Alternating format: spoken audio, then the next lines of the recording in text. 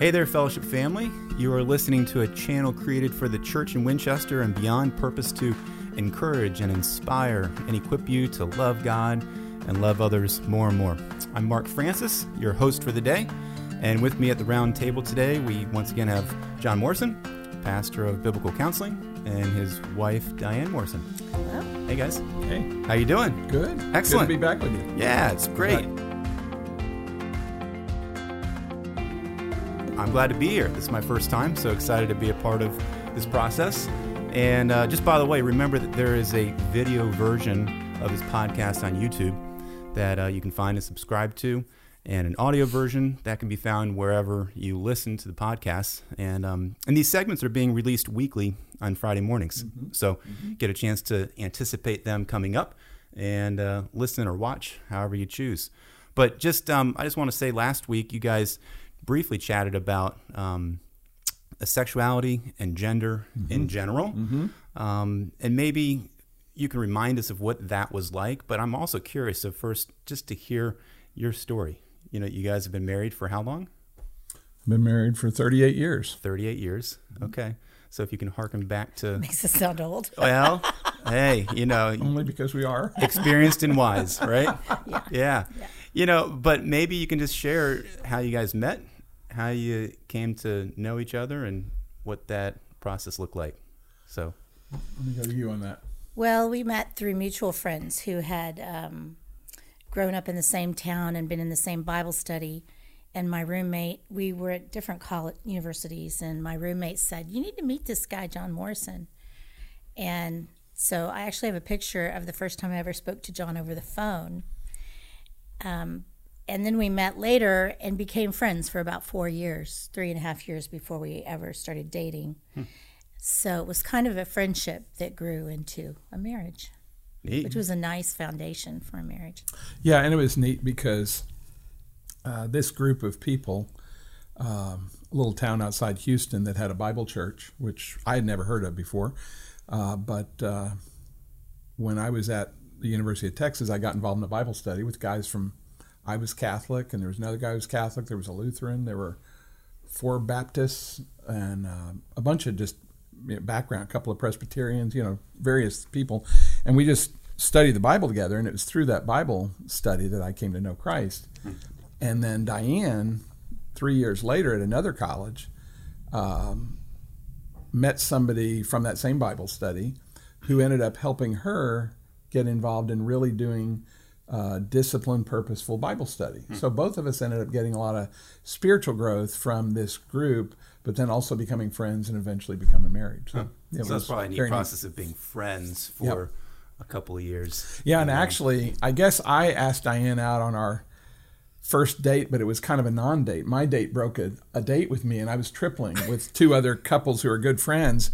And I didn't know anybody else in Austin. I was in seminary at the time, and I was there for the weekend. And so I called Diane. She's like the only person I knew. Said, "Hey, I just had a date break. Do you think you can go with me?" "Well, let me see. Yeah, I think I can." "Okay." And I have a date. I need to break that date because yours sounds like a better offer. I actually didn't even know that she had a date. She didn't tell me then until later. I actually had to break a date to do this. But so that was the first one. Then I went back to school, and we didn't go out again for another 6 or 7, 8 months. And then she called me in August and said, "Hey, I've got tickets to the George Benson concert. I seem to remember you saying you liked it." I love George Benson. I had met him and had worked backstage with him. And so, yeah, so I flew down to Austin, and we dated for the next year. So it was kind of a... You can't bang the table. Oh, I can't bang the table. Yeah, thank you. Lots of noise. So anyway, distract people. So it was kind of a neat long distance relationship. Well, you guys are definitely have some experience under your belt to speak to this topic. A little bit. Excited about to hear what you might have to say. But give us just a quick summary of what last week was like, and for those that missed it. Well, last time we kind of just did an overview of sexuality and gender, just broadly. For example, we talked about the fact that sexuality is a biological term, male or female. Gender more has to do with behavior patterns or customs.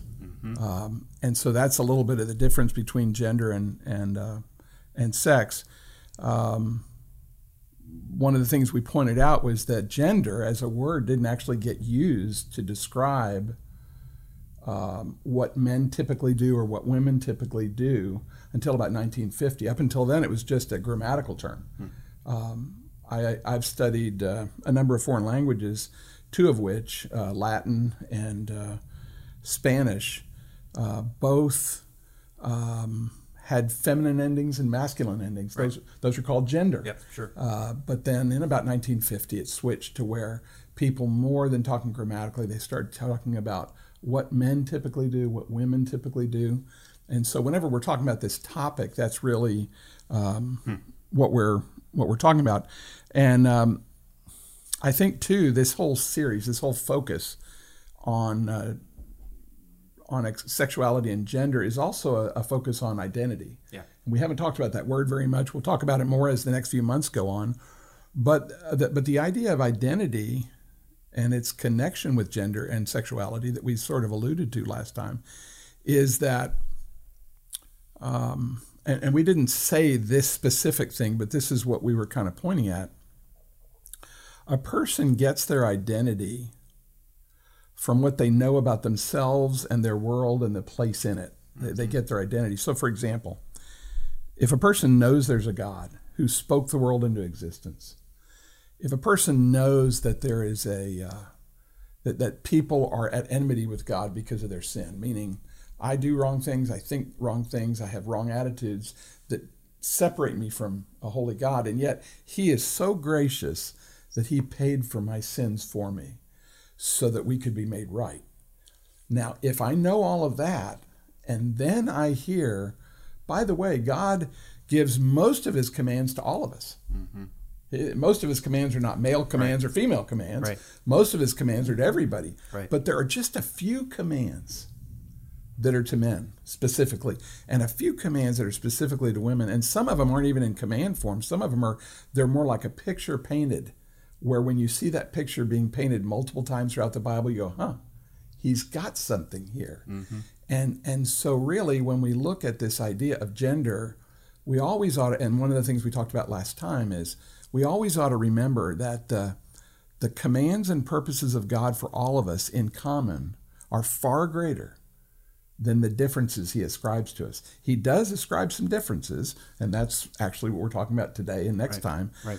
But specifically, it's good for all of us to remember God doesn't start out by saying, let's now talk about all the differences between men and women. Right. It's actually just the opposite of that. Right. He really says, let's all talk about the things that are in common.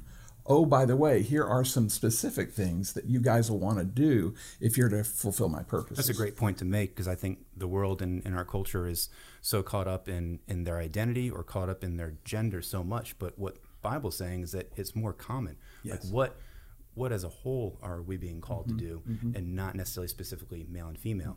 However, today, let's talk a little bit about this kind of unique elements of God's kind of gender design for women. Okay. So specifically women, and Diane, you are a woman. Yes. Do you identify as a woman?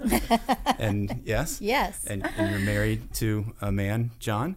So, let's talk specifically about kind of what God did design for you as a woman. So kind of what, in your words, what do you think that means? What is God's design for a woman? Well, I think that the greatest picture in Scripture is Christ in the church. So that when I think of myself as a woman, He describes it in terms of relationship, many times in terms of relationship to your husband or your children, because that's primarily the way we subdue the earth and fill it, is in those relationships. And He draws a parallel between Christ and the church. That Christ leads the church, and the church is like the bride of Christ. So right away, it shows me that it's not I don't have to look at it in a negative way, because that's an awesome parallel, you know. And also, there's ideas, I would say, words like nurture, helper, respect, giving respect to your husband in that context. Paul talks in in 1 Thessalonians 2 about being gentle among them, like a nursing mother. And the way he describes how he was gentle among them. And so I think that's kind of these little nuggets in Scripture kind of give us an idea of what spirituality looks like in a feminine form, in a way. So you're hitting a little bit of highlights. You mentioned nurture. You mentioned a few Bible passages. Kind of, are there some specific elements that we can hone in on, or that we can talk about, and people can kind of think over on their own? What are these unique elements to women that are directed there in the Bible, that we can look at, study, talk about, discuss? Kind of maybe give some highlights of that. So I think you always have to start with the creation mandate, because those first 4 words, in the beginning God, is what changes everything. There are many people who maybe don't believe in the beginning God, and so the way they live out their sexuality is not governed by what God says. But because we as believers believe in the beginning God created, then our quest is to find out how did he create us. And of course the beginnings of that is in Genesis 1 and 2. And what we find is that man alone was kind of missing something, unlike the rest of creation, which was very good. And so God created, it says in Genesis 2, a helper suitable or compatible with him. And so there is a equal but different. Eve wasn't created out of the ground like Adam was. She was created from a rib of the man. There's something different. Right off, we can say, wow, this is really different. So when we live out our identity of who Christ makes us, there's something very different about the female version versus the male version. And of course, because the big mandate, John and I were talking about this, and you might want to elaborate, is to subdue the earth and fill it. Then, of course, the marriage and the relationship between those two and what that looks like and how they work together is primary in Scripture. So many of the mandates towards women do have to do with her relationship to her husband and her children. And as a helper, it talks about in Proverbs, we have the picture of a woman who is a keeper of her home, very competent, so competent that she has extra time and energy to become an international trader or businesswoman. And her husband's proud of her. Her children rise up and call her blessed. So obviously it's not the kind of woman who kind of walks away from the home so that she can go do her outside stuff. She manages a wide range of things. So I think there it gives us a picture that this doesn't have to be a constraining thing. Yeah, I think that's the first knee-jerk reaction that people see when they read certain passages about women, is that they feel that it's either constraining or that it's oppressive. But it's almost freeing in a way that you're partnered with somebody who can walk alongside of you in a relationship, like you mentioned, in marriage, and that you have these kind of scriptural passages to look at and say, okay, here's how God has called me to live out either my gender or my sexuality in that way with the man. So what other roles are there? What other kind of specific elements that are unique to women? Well, I think about in Ephesians where it talks about submitting to your husband and respecting him. I think that we as women in a marriage relationship have a particular ministry that we have with our husbands, not with all men in general, but with our husbands in particular, that I don't think they can subdue the earth without us. You know, we're an important piece. And so that's the other aspect.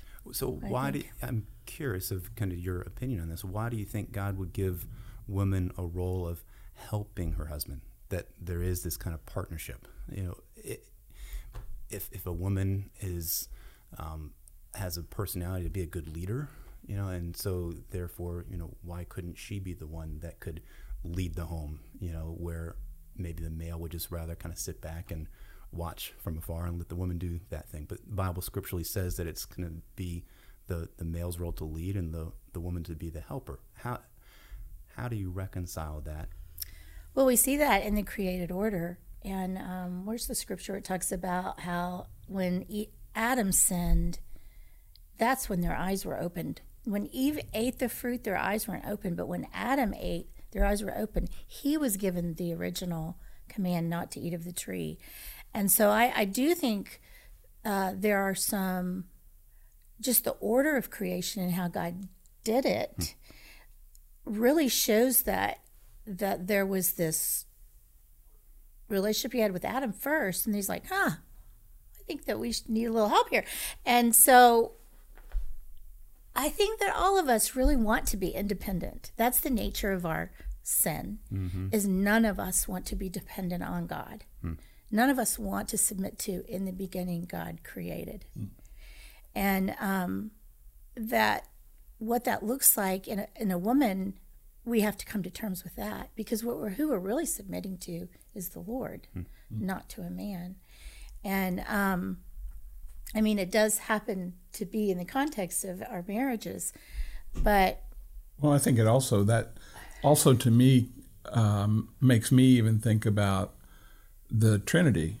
We have a triune God, and the Scripture teaches that the Father, the Son, and the Holy Spirit are co-equal members of the Trinity. They're the Father is God, Jesus is God, the Holy Spirit is God, but the Holy Spirit is not Jesus. Jesus is not the Father. And it's interesting that Jesus says in John's Gospel multiple times, I only do those things the Father shows me.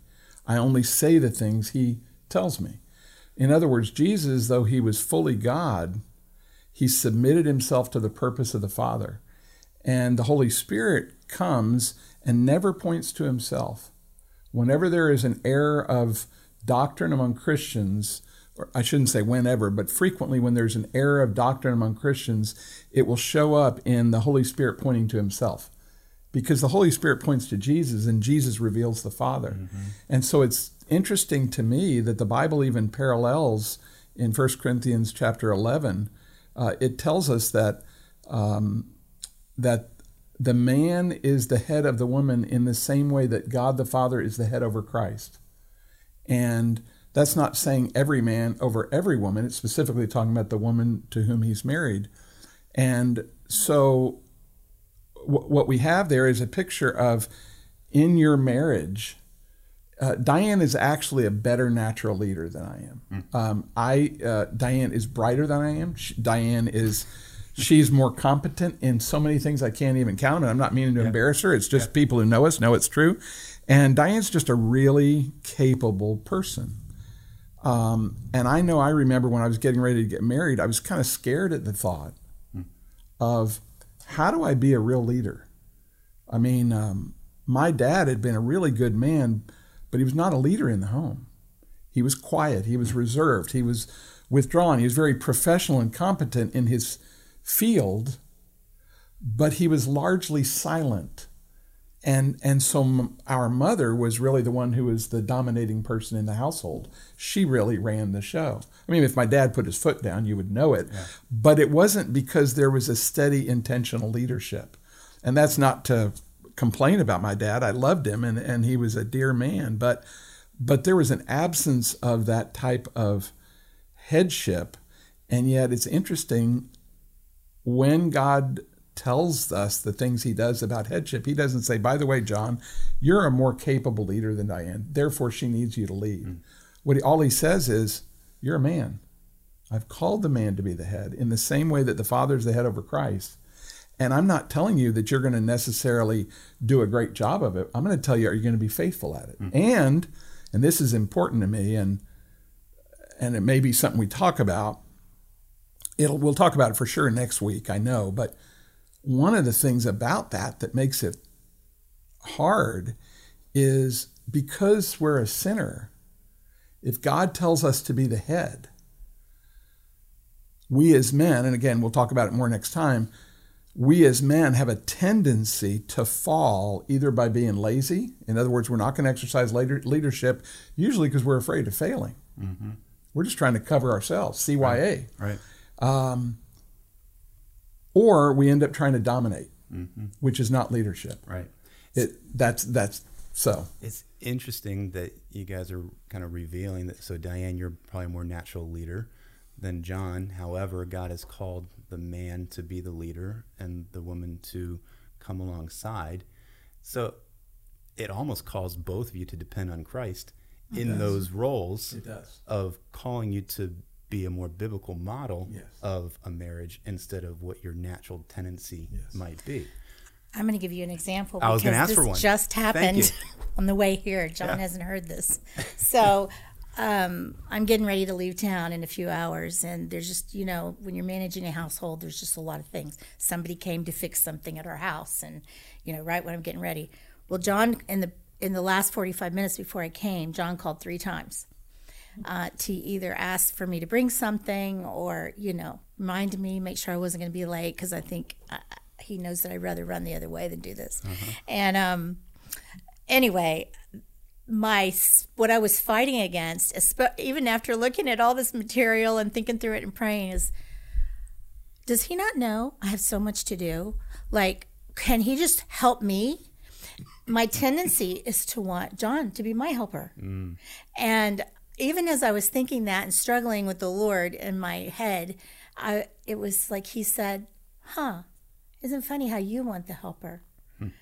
And I had to repent of that over and over again, because the Lord's my helper, and he's given me a role in my marriage and in my home, and it involves service. And just like John's role involves service too, it has a different facet to it. And so we made a joke last week with Ashton that I said, no more marriage conferences, because they always start out, well, men are this way, men are this way. I'm done. I'm going to get up and walk out if they do that again. But so my challenge is to take a deep breath sometimes and choose to step back. And I see it as that's what Jesus must have had to do. Not that I'm Jesus and omnipotent and know everything, but he had strength under control and in submission to what the Father wanted him to do. And so he's my model sometimes when you're an administrator, things are just real fast. And sometimes I have to wait, because John will probably come around to that conclusion. He does it with a lot more words and looking at all the facets. And there's times that's an awesome thing that I just, make the bottom line decision. So the Lord has had to work on my personality in that way and just say, there's value to this, Diane, because you are learning to submit to me. You're learning to wait on me, to rest in me. And I also think that the sin of the world, we were talking about this too, when it hurts you and damages you, it damages this identity that is either male or female. And so for me and my background and some of the experiences I had growing up, my response had slowly over time in my childhood was, no one will ever do that to me again. And as I was walking with the Lord in college one day, and not only no one will ever do this again to me, but I will beat them at their game. So those are 2 driving forces in my life that my junior year in college, the Lord smacked me upside the head and showed me that mention to Mark your song, your theme song at that time. Well, at that time, Linda Ronstadt had a song, and it was called I Never Will Marry. And the refrain went, I never will marry, I'll be no man's wife. I expect to live single for the rest of my life. That was my theme song. And awesome. I was in math and science 4.0 at University of Texas, and I knew where I was going, what I was going to do, And one day the Holy Spirit convicted me and said, what's driving you is a vow, and you've put yourself in my place. That you've said, I will never. And you know what? That's not your place to say. So put your fist down. And I remember repenting, and then it was as if all motivation left me because it was such a driving force in my life. And I think that, over time, then he's worked in a lot of those areas. But I think that as women, many times our the sin of the world and how we hook onto that with our own sin affects our femininity in many ways. I think one place I saw some of this live out or work out in Diane, and you and I have talked about some aspects of this. I'm not sure I'll say it necessarily in the way you would think about it. I don't know. But I remember that when Diane and I started getting serious, and every once in a while we would talk about in the future someday, we didn't really talk much about if we got married. I just felt like it was better to not go there until that's really what seemed like it was happening. And thankfully we'd had this friendship and now we had a romance, but I didn't want to go there.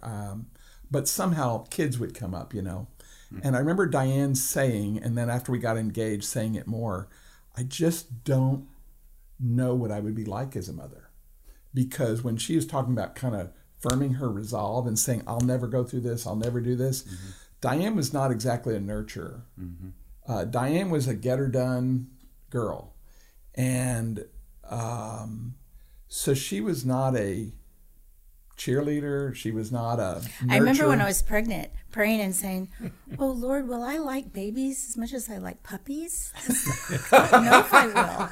But it was really neat because what I witnessed with you was, and I don't know the order of this, you would have to be the one, but in this area that is uniquely women, you mentioned this earlier when he asked the question about what are some of the elements of the feminine gender per se, and you mentioned nurture, and I'm thinking at that time I was the more nurturing person in our marriage, and I remember you feeling like I don't know that I'll be able to really nurture a child. And so what I observed, or at least how I interpreted what I saw, was number one, the Bible told you that there were certain things a woman does. Not every woman, but in general, this is the overall command to women starting from Genesis 1, and it involves having children.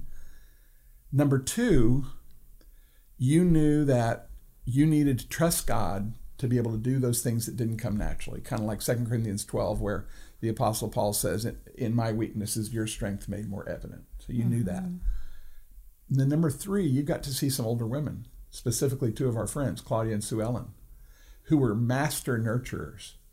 And they came alongside you and nurtured you. And when I watched what transpired over the next first year of our first out of 4 children and out of our grandchildren, you became a nurturer. You didn't change your overall personality.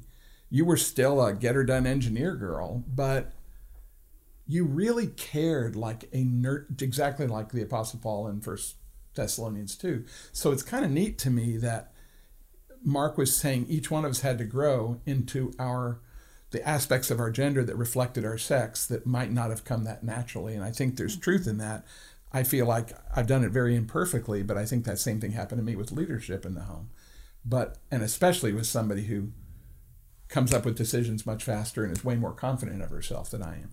But I think you really did enter that. And as you're leaving today to go take care of 2 of our grandchildren, I've watched you with them.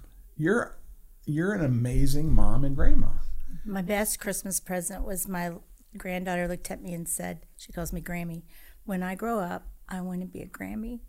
Oh, and I said, you know what? That's the best job ever. So it's a good aspiration. There you go. Yeah.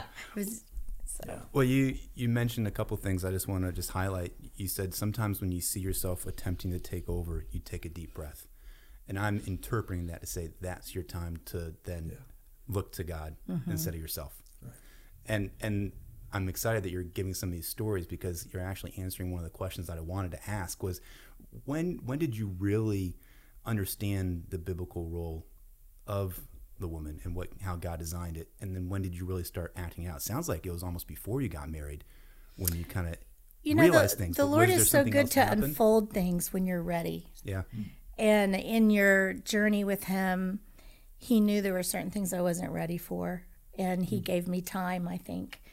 And I remember when I had young children feeling like I'm very broken. There's something wrong with me because I have to think about hugging my children. It doesn't come naturally. There's some really broken parts of me. And grieving over that, because I do believe that is part of femininity and being a mom and what that entails. And mistakenly, I believed that if the person who had the primary role of my damage, of, allowing the damage or perpetrating or whatever, would apologize, then somehow I would be healed. And so the pain of it gave me the courage to go to that person and say, you've never said you were sorry about XYZ. And they looked at me and they said, oh, really? Oh, I'm sorry. And I remember standing there kind of like, okay, I just put my guts out there and you did not understand anything about it. And then the second thought is the Lord showing me, this is a lie you believed. Your healing and brokenness has nothing to do with what someone else does. It has to do with the work that you and I do. And so healing in my broken parts of femininity came slowly and gradually. Motherhood does a tremendous part, but I think the other part that developed in me was a heart for children in general.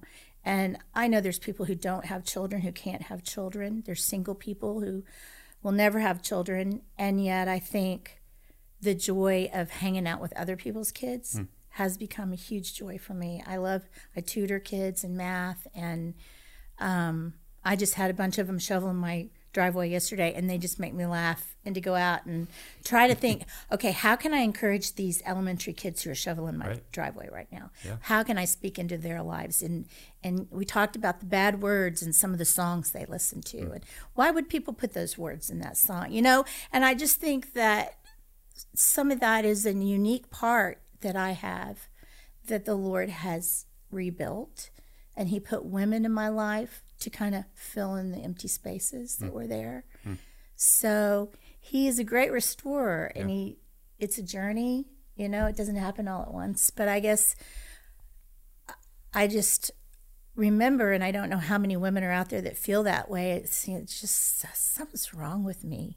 That's part of the sanctification process. Yeah. And growing spiritually and recognizing where God is calling us to grow as a person, but then as a woman. And you also just touched on something that makes me realize there's probably people listening and watching who aren't married, who might not have kids, and aren't connected in that kind of relationship.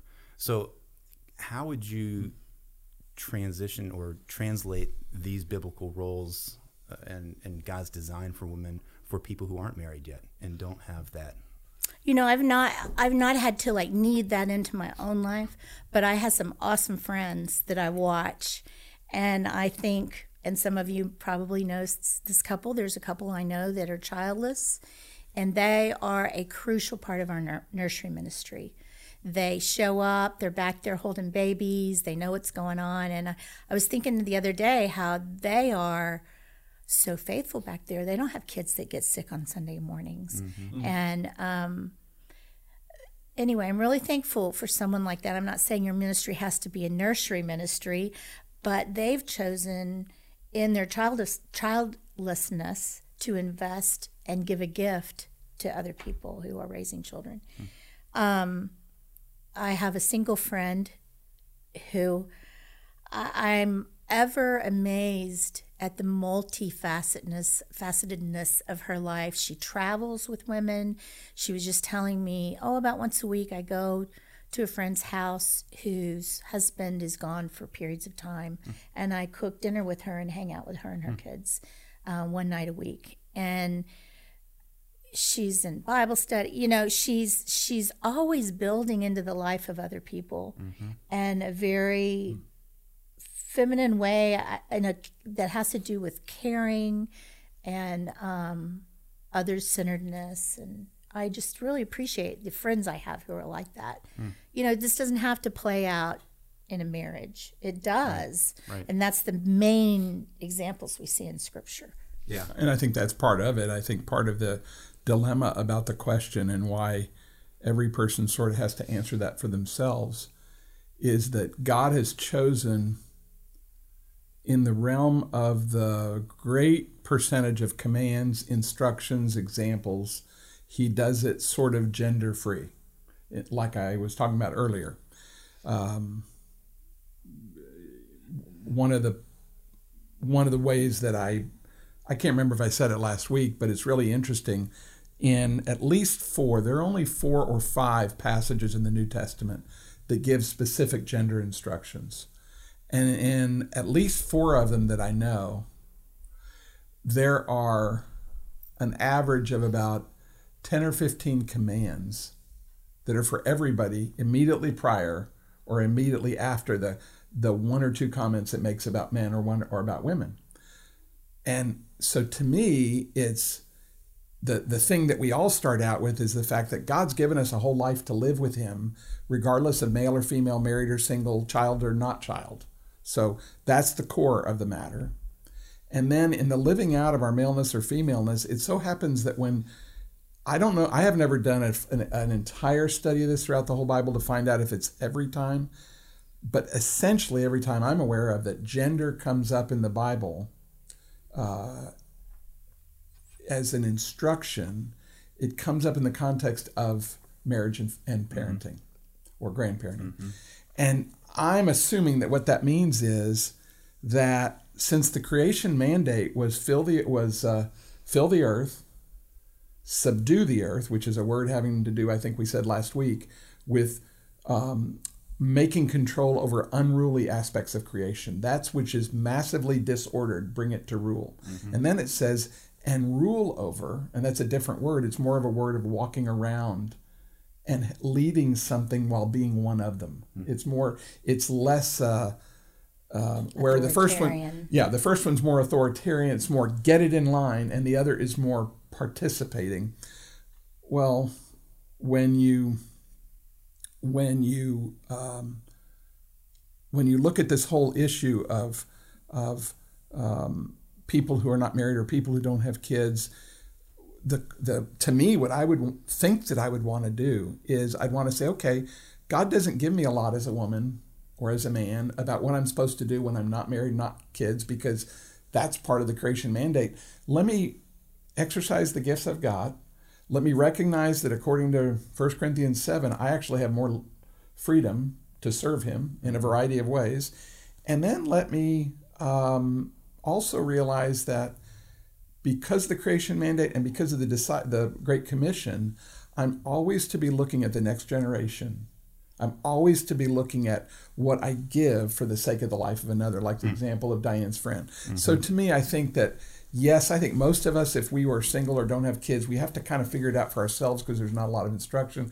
On the other hand, there are enough principles that we can probably extrapolate and say, well, I've got the freedom to do this and I need to do this. So. And I got to go back to one of our very first points, which is probably the more important one, is that most of God's mandates and how he's designed us is together, not necessarily specific male or female, but it's just as a human in general. And that's where we can rely on. And just knowing that this conversation is very specific and only a few passages of the Bible that are really highlighting male and female. And so it also makes me think of, so what if I'm listening and I'm a woman and I'm not really fulfilling any of these, I'm not being nurturing, I don't have a husband, or maybe not doing well with that. I'm not submitting like I probably should. What's a good starting point? This can be for either of you. What's a good starting point to get on the right track to live out a biblical perspective of that? I always find the best starting point is to be really honest with God, because he knows what's going on in your heart anyway. And, to say, I don't think I'm doing what you've called me to do. What is it, Lord? Show me. And he will answer that prayer. He loves that kind of a prayer. I would also say that you to examine yourself and see if he's already shown you something that you really don't want to do. Because sometimes he's quiet after that. Mm. Yeah. He shows you something and you're like, no, I don't think so. He's like, well, we're not going to go on the next step then until you get this one. Right. We'll do a few pop quizzes and some trials and we'll see what happens on that. So those are 2 places that I usually start. Yeah, that's great. Yeah, and I think probably piggybacking on that, I've had a way of thinking about problems that don't have an easy answer for a long time. And in some ways it goes back to a time when I was 10 years old and I was sailing with a friend of mine. And our little sailboat, we normally sailed within a yacht basin. And sometimes we went outside the yacht basin, which was a smaller area of water, into a little bit larger area of water. And we would go out in that area that was where sometimes you'd run across bigger boats and you could go further. But then there was another area outside the breakwater where you go out into Corpus Christi Bay, and that was adjoining the Gulf of Mexico. And I had never bothered to do that by the age of 10. I mean, who needs to? It's out there for adults, But my buddy was a real risk taker, and he goes, why not? He'd never been on a boat, never been on a sailboat. And he said, what's out there? And I said, well, the bay, of course. And he said, so why don't we go out there? And I remember going, well, I wasn't going to back down from that, but I was kind of like, good grief, nobody ever told me about what happened. So we sailed on for about 5-6 miles, and we actually sailed to where we could beach the boat and where our homes were about a half a mile away. And we walked up and got sandwiches or something. We showed up, and whichever one of our houses we went to, our mother said, what are you doing here? I thought you were out sailing. Well, we are. We sailed over here. And anyway, so we get back in the boat after all that. We go sailing back. We have 5 or 6 miles to go. And we're almost a mile offshore, and all of a sudden a fog came in. I'd never been sailing when there was fog, and I didn't notice the signs of the fog. It's literally, I can see clearly 1 minute, and the next minute I can't even see the bow of the boat. And my friend looks at me, the only time I've ever seen him scared, and he said, what do we do now? And I remember thinking, I didn't sign. This is why I don't go out here. I didn't even know this was possible. You brought me out here. You brought me out here. Yeah. What do you mean? What do we do? Well, the only thought that went in my mind was as the fog was dropping, as it hit our heads and was on its way down to the water, I looked down and I noticed the waves were running exactly perpendicular to shore, which they don't always. Sometimes they're moving the other direction. Sometimes they move along the coast. At this point, I noticed they were 90 degrees to the shore. So he said, what do we do? And I said, I guess we follow the waves. So I could see over the gunwale of the boat, just the side, and see where the waves were. And so I'm pointing the boat along the waves. We sail that way for 10 or 12 minutes, and all of a sudden, boom, we hit something hard. And he looks at me and says, what is it? I don't know. And we get out and we pull the boat up, and fortunately we're on a beach. Unfortunately, we find a house and we call one of our parents and say, can you come get us and bring peanut butter and jelly, or something, whatever. But I remember that picture ever since, as I've grown over the last 54 years since then, and realized God doesn't show us where he wants us to end up.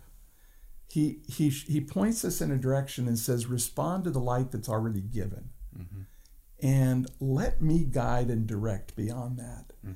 And I think that's what faith looks like in action. So in this case, where there's a man or a woman who doesn't feel like they're living it out, and they do what Diane is saying, they are honest before the Lord and they lay it open, they also say, let me look at the scriptures and find out if God has pointed where the waves are going. Mm-hmm. Because if he has, that at least gives me some tracks to run on. Yep. I don't know where the tracks are going for sure. I don't know how it'll work itself out, but at least I have some tracks. Yeah, no, that's great. That's great. Well, as we kind of wrap up our time here, give me just a quick summary. I mean, we've been chatting for a while now, but especially this unique design for women. What's our takeaway? I think our takeaway is that God created us male and female, and he says that over and over in Genesis. And it's something that we should see as an adventure of how that plays out with him. And that it's not, and I mentioned this last time, it's for freedom that Christ has set us free. Mm-hmm.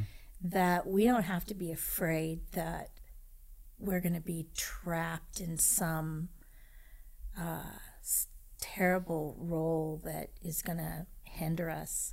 Because the truth is, in Christ we have freedom, and that we find freedom in obedience to him, which is opposite than what we think naturally. Mm-hmm.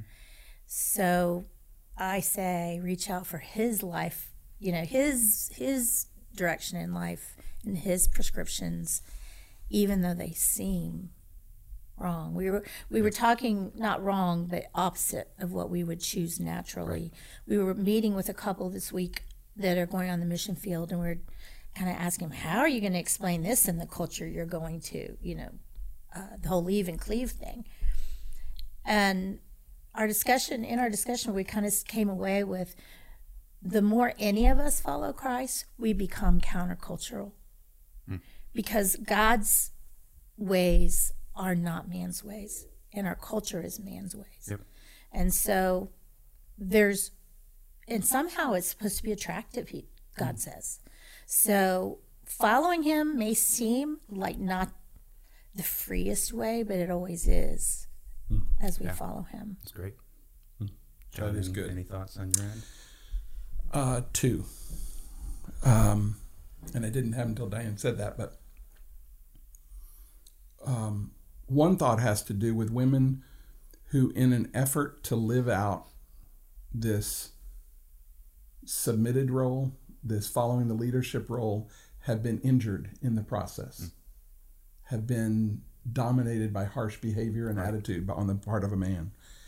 I'll try to hit more of that next week. Right, good. Because I believe that it relates specifically to something the Bible predicts. God predicts it right when sin comes into the world. It's one of the first comments God makes about what will happen with the man and the woman because of sin will be that there will be a natural built-in tendency that men are going to have to learn how to deal with, which is their tendency to, the Hebrew word is masal, their wives, which means to have harsh dominion. Right. And so I think that we need to be able to address that, because when this topic is brought up, invariably that question comes up. So I kind of want to answer it by saying, I want to say, let's talk about it next time in the context of men, but realize that the fact that that's a problem doesn't mean you throw the baby out with the bathwater. You don't throw out what the Bible says God's intentions are just because of some of the problems with it. You learn to respond to that. That's the first thing. The second thing I would say is, I love the example of Proverbs 31, verses 10 through 31. And when talking about female gender, one of the things I notice in that is, this is a woman who has a business making textiles. She's a woman who sells things on the open water. I mean, it's transnational, international trade. She's involved in real estate. She has people who serve her, who help take care of the things that she's responsible to oversee in such a way that she can be able to do those things. But what's interesting is, in spite of how strong she is, it says she smiles at the future. It says that she's not afraid of the future, which I think is cool. To me, it's the picture of somebody who's strong and courageous and moving forward. It's something I see in Diane. But even in the context of this bright, capable, hardworking, diligent, creative woman, the first verse or two and the last verse or two talk about her in connection with her husband and her children. It says in the first verse, she does her husband good and not ill all the days of her life, and her worth is beyond that of rubies. And at the end it says, her children shall praise her. Her husband also praises her in the gates, saying, many women have done nobly, but you exceed them all. And charm is deceitful and beauty is vain, but a woman who fears God, she will be, I can't remember the verb that is attached to her in the last verse. To me, it's a picture of amazing freedom for a woman to be and to do many things, but if she is married, if she is given children, she has a first duty. It's just how God intended it. Doesn't mean other people who don't do that are not Christians. It doesn't mean they don't honor God. It doesn't mean they don't have plan. I'm just saying it's what God says sort of unapologetically. So I like the picture in Proverbs 31 because it says, here's a competent, strong, capable woman, but what she has done is submitted herself to God and said, what can I do? And he'll say, I want you to be a helper to your husband. Mm-hmm. I want you to be a light to your children. And I'm going to give you freedom in the world and in your home because you take the first job and do it well. Yeah. Yeah. And what I'm hearing is realizing what Scripture says and live it out in a life of trust and dependence. Yeah. And if you do that, then things are going to fall into God's submission where He called us to be. I think that's safe. Yeah. So I'm excited about what next week is going to look like, where we get a chance to talk about the unique design and role of the man. And until then, I thank you for listening and being part of the podcast. And just remember that if you want to interact with us in any way, you can submit your questions online. Go to fbcva.life, where the podcasts are. And also resources are at fellowshipathome.org/identity, where all the links will be in the show notes and the podcast there. So until next time, we thank you.